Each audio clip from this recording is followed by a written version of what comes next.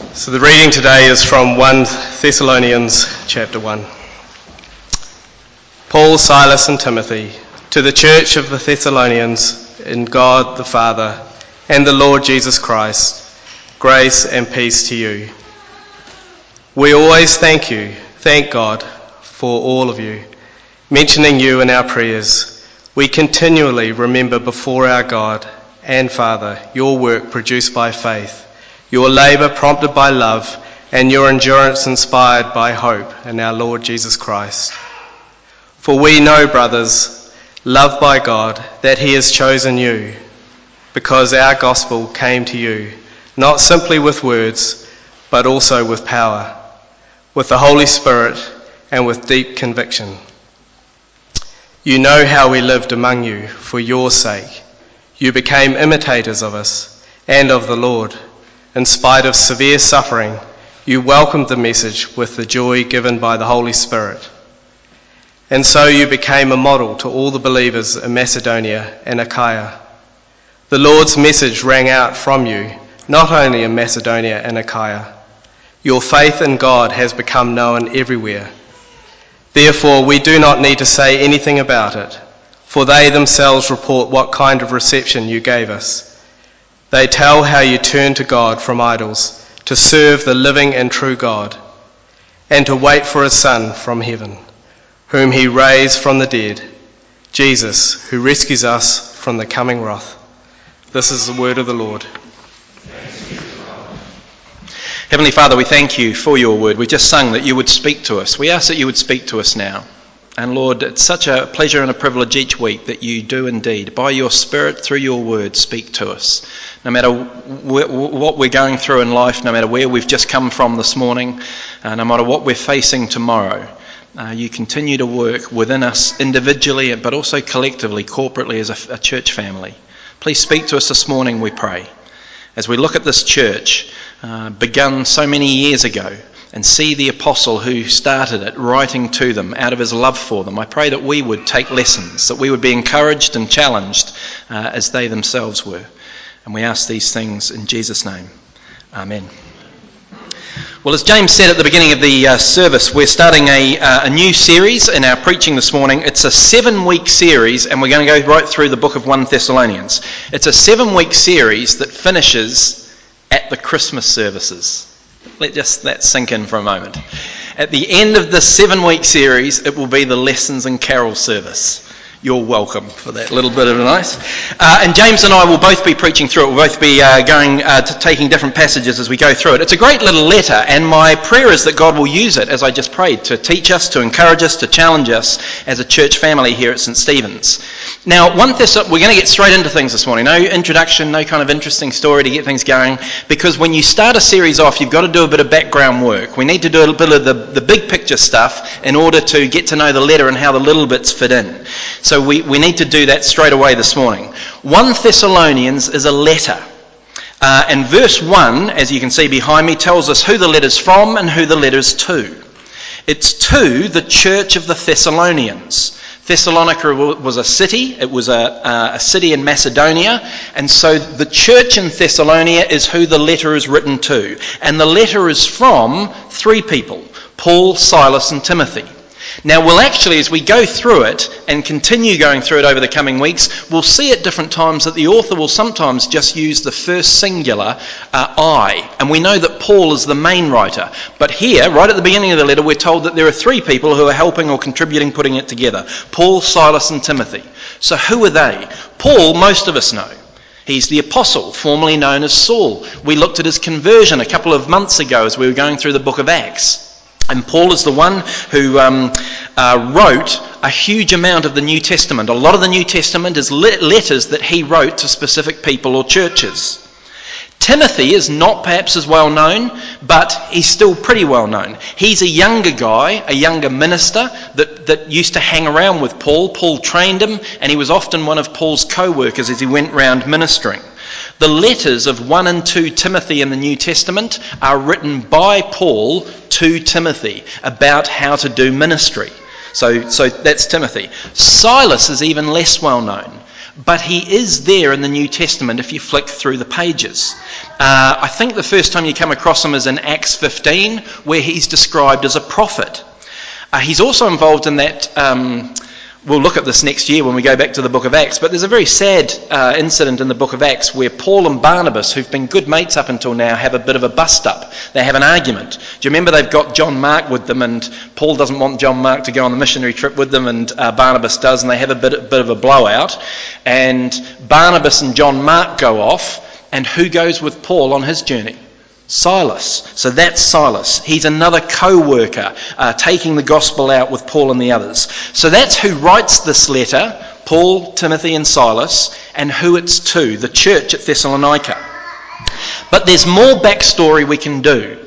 When it comes to the letters in the New Testament, one of the difficulties of understanding it is it's a bit like hearing one side of a phone conversation. You're only hearing one side and you don't really know what else has gone on. But sometimes reading the book of Acts can help with that. Because as we were going through the book of Acts earlier this year, and we'll be doing it again next year, the book of Acts tells the story of Paul and the other apostles going around starting the gospel. And so often you will read the story of Paul going to Ephesus and the church starting, and then you'll look at Ephesians and it will give a bit of a backstory. And that happens for us in 1 Thessalonians. It gives a good background for this letter. Remember, each letter in the New Testament was written to a specific person or a specific church at a specific time for specific reasons. So knowing a bit of that backstory will help us understand it. And we find out quite a bit about 1 Thessalonians from Acts chapter 17. In fact, I put the reading on there, Alex. It's at the end of our reading, if you can find it there for people to look at. And what we find in a nutshell is it was Paul who planted the church at Thessalonica. They were converted through his ministry. The church started through him. Have a look at the verses there. When they'd passed through Amphipolis and Apollonia, they came to Thessalonica where there was a Jewish synagogue.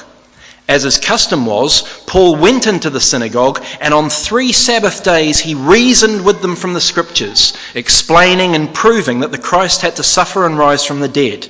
This Jesus I'm proclaiming to you is the Christ, he said. Some of the Jews were persuaded and joined Paul and Silas, as did a large number of God-fearing Greeks and not a few prominent women. I've never understood that phrasing. I think that means quite a few prominent women. But the Jews were jealous, so they rounded up some bad characters from the marketplace, formed a mob and started a riot in the city. So do you see what's happened? Paul's evangelizing. He's doing missionary work. And a number of people are being converted to Jesus. But the Jews there are unhappy with this, get a mob and go to run Paul out. And what we find as we read through Acts 17 is they do run Paul and Silas out of the town. They run them out at night. That's how dangerous things are at. And so Paul and Silas go to another town about 75k away called Berea. And then, because this is just who Paul is and what he does, he starts telling people about Jesus in Berea. Verse 13, we'll pick it up again. When the Jews in Thessalonica heard that Paul was preaching the word of God at Berea, they went there too, agitating the crowds and stirring them up. And the brothers immediately sent Paul to the coast, although Silas and Timothy stayed at Berea. So put all this together, because this is the background we need for 1 Thessalonians. Paul goes to Thessalonica. He tells people about Jesus. And wonderfully, people become Christians. They start following Jesus. And a church is formed at Thessalonica. But there's a group of Jews that are jealous and angry at what's going on. And so incensed are they run Paul out of town. In fact, so angry are they, so determined to stop this, they run him out of the next town too. You've got to be pretty grumpy to do that. This is before motor transport. You can't catch the subway to Berea to run them out. I wouldn't go 1k. On foot to try and, because I was so annoyed at someone. They go 75k to run him out of there as well. These Jews wanted to stop Paul's ministry. They wanted to stop people coming to know Jesus as Lord and Saviour. So put your mind in Paul's position for a moment. He's had to leave them very suddenly. And so he would have been saying, how are they going? How is this new church that I left there, how's it travelling? I didn't spend as much time with them as I would have liked. I didn't get to build as firm a foundation with them as I would have liked. Have the same Jews that ran me out of town been persecuting them as well? Are they still trusting in Jesus? He would have been worried about this and thinking about this and praying for them. Well, later on in the book of 1 Thessalonians, we'll come to it in a couple of weeks, Paul actually gives a little bit more background information as well, because he says in chapter 3 that they were so worried about the Thessalonians that they sent Timothy to go and check up on them. They said, Timothy, you've got to go to Thessalonica and see how these guys are going. And so Timothy did, and now he's come back to them and told them, wonderfully, good news. This is what it says in chapter 3, verse 6, that we'll get to in a couple of weeks. But Timothy has just now come to us from you and has brought good news about your faith and love. He's told us that you always have pleasant memories of us and that you long to see us just as we also long to see you. Therefore, brothers, in all our distress and persecution, we were encouraged about you because of your faith. So do you see the context of 1 Thessalonians? Paul is writing his letter to the church that he planted, to the people that he converted in one sense, after he'd had to leave them. And he's writing it in a good spirit because he's just heard excellent news about them from Timothy. His prayers have been answered. They are in good spirits, their faith is strong. So that's the context for us as we look at this opening chapter, these opening verses. Paul is thrilled that they're flourishing as Christians. They're doing well, and he is so thankful for that. And that's what our passage is about. That's what this chapter, these verses are about. His thankfulness at the Thessalonian church. In fact, after verse 1, where it says who it's from and who it's to, verses 2 to 10, which is the whole chapter, it's actually just one long sentence in the Greek. One long sentence, uninterrupted. And you can see what it's about at the beginning of verse 2. We always thank God for all of you. That's Paul's take-home message from this chapter. He's thankful to the Lord for who they are and where they're at. And then the rest of the chapter is Paul explaining the different elements that he's thankful for. I think he gives 3 areas that he gives thanks for, and as we go through them, we're going to spend all our time in the first one, we're going to go pretty quickly through the second and third, but as we go through these 3 areas that Paul is so thankful about the church in Thessalonica, I'd like us to think about whether he would also be thankful because that's what we are as well, or whether there's a bit of a challenge there for us. I'm pretty comfortable that there will be a bit of both for us, but this is what Paul would have wanted for all churches. Firstly, verse 3, he gives thanks for their Christian life. For their Christian life. Aaron drew our attention to this verse in the prayers a few moments ago. Verse 3, we continually remember before our God and Father your work produced by faith, your labour prompted by love, and your endurance inspired by hope in our Lord Jesus Christ. Don't know whether you've ever thought about it before, but there's lots of very important threes in the Bible. Most important, I take it, is the Trinity, Father, Son, and Holy Spirit, but there are others. There's one that's sometimes called the unholy Trinity, which are the 3 things which cause Christians the most difficulty in life. What's the unholy Trinity? The world, the flesh, and the devil. Mark knows it very well. He just straight away came out with that. That's right. Sorry, Mark, I didn't mean that. There's another famous 3. For the Christian, there are 3 great Christian virtues: faith, love, and hope. And we see them there.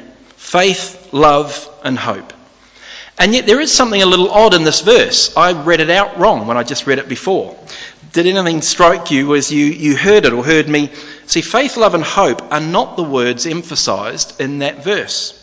You would expect that they would be, because faith, love, and hope is such an important, integral part of the Christian life, but they're not. Have a look at the verse again. We continually remember before our God and Father your work produced by faith, your labour prompted by love, and your endurance inspired by hope in our Lord Jesus Christ. The words he actually emphasises are work, labour, and endurance. These are the things that Paul says spring out of the virtues of faith, love, and hope. Work comes out of faith, labour comes out of love, endurance comes out of hope. And I want us to stop and think about this morning, because I think this is so important. It reminds us that as Christians, our faith, love, and hope should never be hollow, empty words. They should never be just passive things. They must produce. They must outflow. Think about that with each of them for a moment. Faith is never just academically agreeing with a set of propositions. It's not as if you can stand on a communion Sunday and say the creed, and that is the faith that saves. So you say, I believe that Jesus is the Son of God. I believe that he died on the cross so that sins could be forgiven. The devil could believe those things. Academic, he knows those things are true. Faith is more. Faith is trusting in these things, and faith will be seen necessarily in outworking, in the works that we do. Down through Christian history, there's always been a bit of confusion over faith and works. And when the church is at its strongest, it always says it's faith and faith alone that saves. But the faith that saves is never alone. Always must come out of that faith works. Must be seen in what we do. The works don't save us, but they prove that the faith we have is genuine. Faith is never just an empty, hollow thing. And neither is love. We use the word love today in so many weak and watered down ways. We devalue it with the things that we attribute it. I love chicken. I love driving. I love kicking a ball or strumming a guitar. And we've devalued love when we say that. True love will be seen in the actions that come from it. What's the sign that God loves us? Jesus on the cross. That's love. It's not just a hollow thing. It's something that goes, that is so active. What about hope? Again, we water down hope today, don't we? I hope it doesn't rain today. What a weak and vapid word hope is with no strength. But that's not Christian hope. Christian hope is sure. Christian hope is assured. Paul says that real hope, Christian hope, leads to enduring. Because Christian hope is, you know the promises of God stand. You know the promises of God will be fulfilled. You know that one day Jesus will return. You know that one day this fallen world with all its pain and suffering and death and sin will be gone. And when you've got that light at the end of the tunnel, you know that's true. That's what brings endurance and perseverance. Faith, love and hope can't be empty. Can't just be academic. Paul is saying that he thanks God that this church at Thessalonica is living the Christian life. Not just theoretically, not just academically. It's leading to practice, to action. Out of their faith comes work. Out of their love comes labour. Out of their hope comes endurance. Faith, love and hope affecting outward lives. Does it for us? Do our lives display what's inside us? They must. It's faith and love that will make a shy person go up to someone else after church and introduce themselves to look after them, even though it's the last possible thing they'd want to do. It's faith and love. It's faith and love that will make a parent at the end of a long day, when they're shattered, not just lie on the couch, but go to the foot of their children's bed and pray with them at night. It's faith and love that will do that. It's true hope that will bring endurance for Christians through times when it's not only that they don't even see a glimmer of light, they don't even feel a glimmer of light. It will keep them going. True hope will do that. Who's been a Christian here for over 50 years? Just put your hand up. Have you been a Christian for over 50 years? True heroes of the faith. Hope that endures. There's people that we could go to after the service to ask for advice, because they will have gone through times of huge difficulty, aching pain, and they've continued to trust in the Lord Jesus through it all because their hope has produced perseverance. We can't be people who talk a good game but do nothing. Christians who've got all the answers in our heads or on the tip of our tongues, but it's never seen in our life. And you see the picture that those words give of the Christian life. Christian life is hard work. Work, labour, endurance. Do you feel the picture of those words? At our young adults Bible study on Wednesday, we had a talk about this in a different context. But we were talking about my feeling today. You can argue with me if you want after the service, but my feeling today is that work is out of fashion today. Many people today, certainly in the West, are lazy. I think deeply, destructively lazy. In a way that you couldn't get away with in times gone past. We don't live in the age of anymore, if you don't work, you don't eat. We live in the age of, if you don't work, the government will give you something. We live in the age of, if you don't work, don't worry, you're still at home with your parents and they'll do everything. And we're in a different age. But we were created to work. God created human beings to work. Before the fall, we were to work. And few things bring more satisfaction than that tiredness that comes at the end of a day when you've been busy. Few things are more kind of make you feel good when the tasks that you had to achieve have been done. Work is good and necessary. And I'm not talking about paid employment. The person I know in the world that works the hardest doesn't have a paid job. So I'm not talking about paid employment, I'm talking about work. It's the same though in the Christian life. Work, labour, endurance, that should be coming out of us on a daily basis. So I ask you this morning, as I've been asking myself through the week, who are you serving at the moment? Who are you working for? Struggling for their good? Who are you looking out for and serving? Who are you tired and suffering on behalf of? Because our faith, our love and hope must be seen in the way, it must come out in our lives. True faith works. True love labours. True hope endures. Paul thanked God for the way the church at Thessalonica were living the Christian life. I pray that he'd rejoice as he looks at us too. So that's the first one. Secondly, I'm much quicker through these two. Paul thanks God for the way the Thessalonians received the gospel. He was so thankful. Remember, he was the one who took it to them. He evangelised them, but he was thankful for the way they received it. Have a look at verse 4.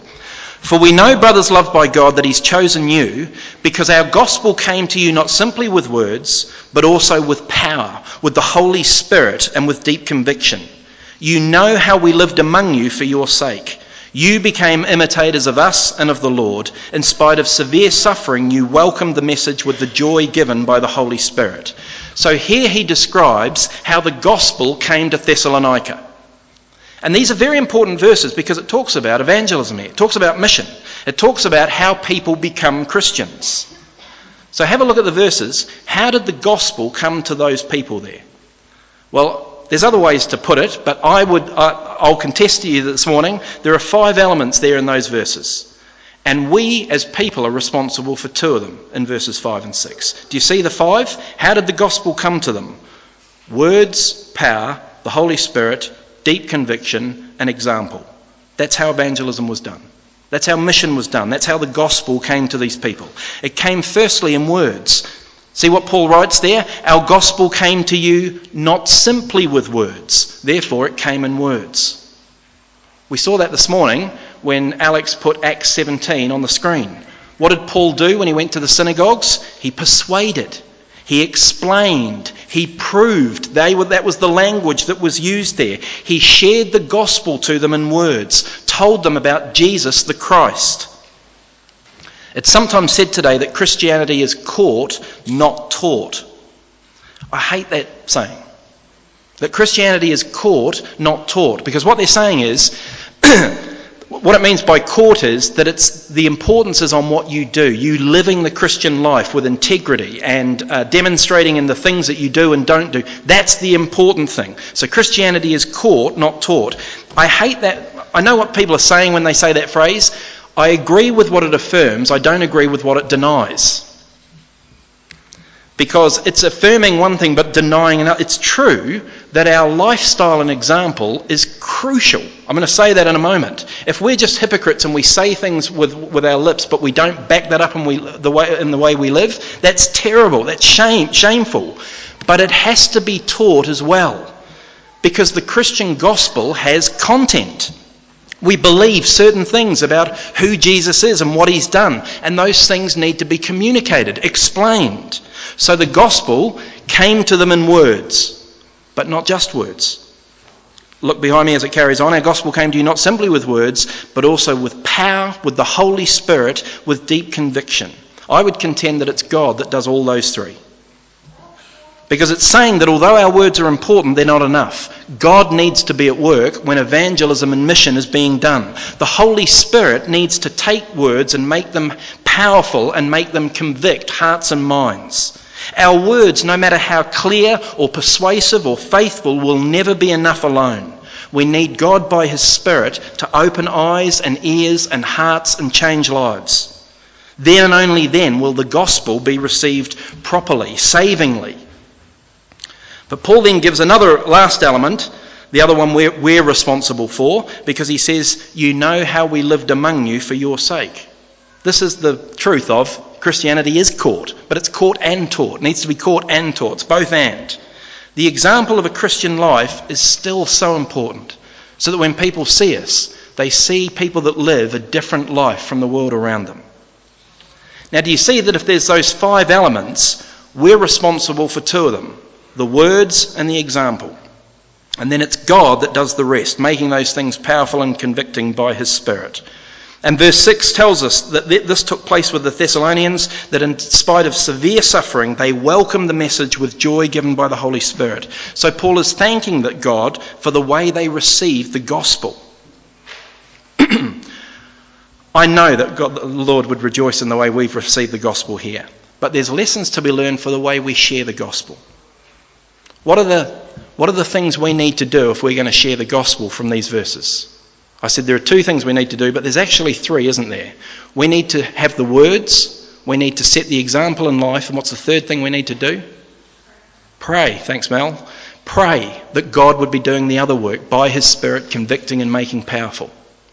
Now I say this all the time, but there's real wisdom as a Christian knowing who you are, how the Lord's made you, and where your weaknesses may be. There may be some of us this morning that are saying, I'm not good at the word part.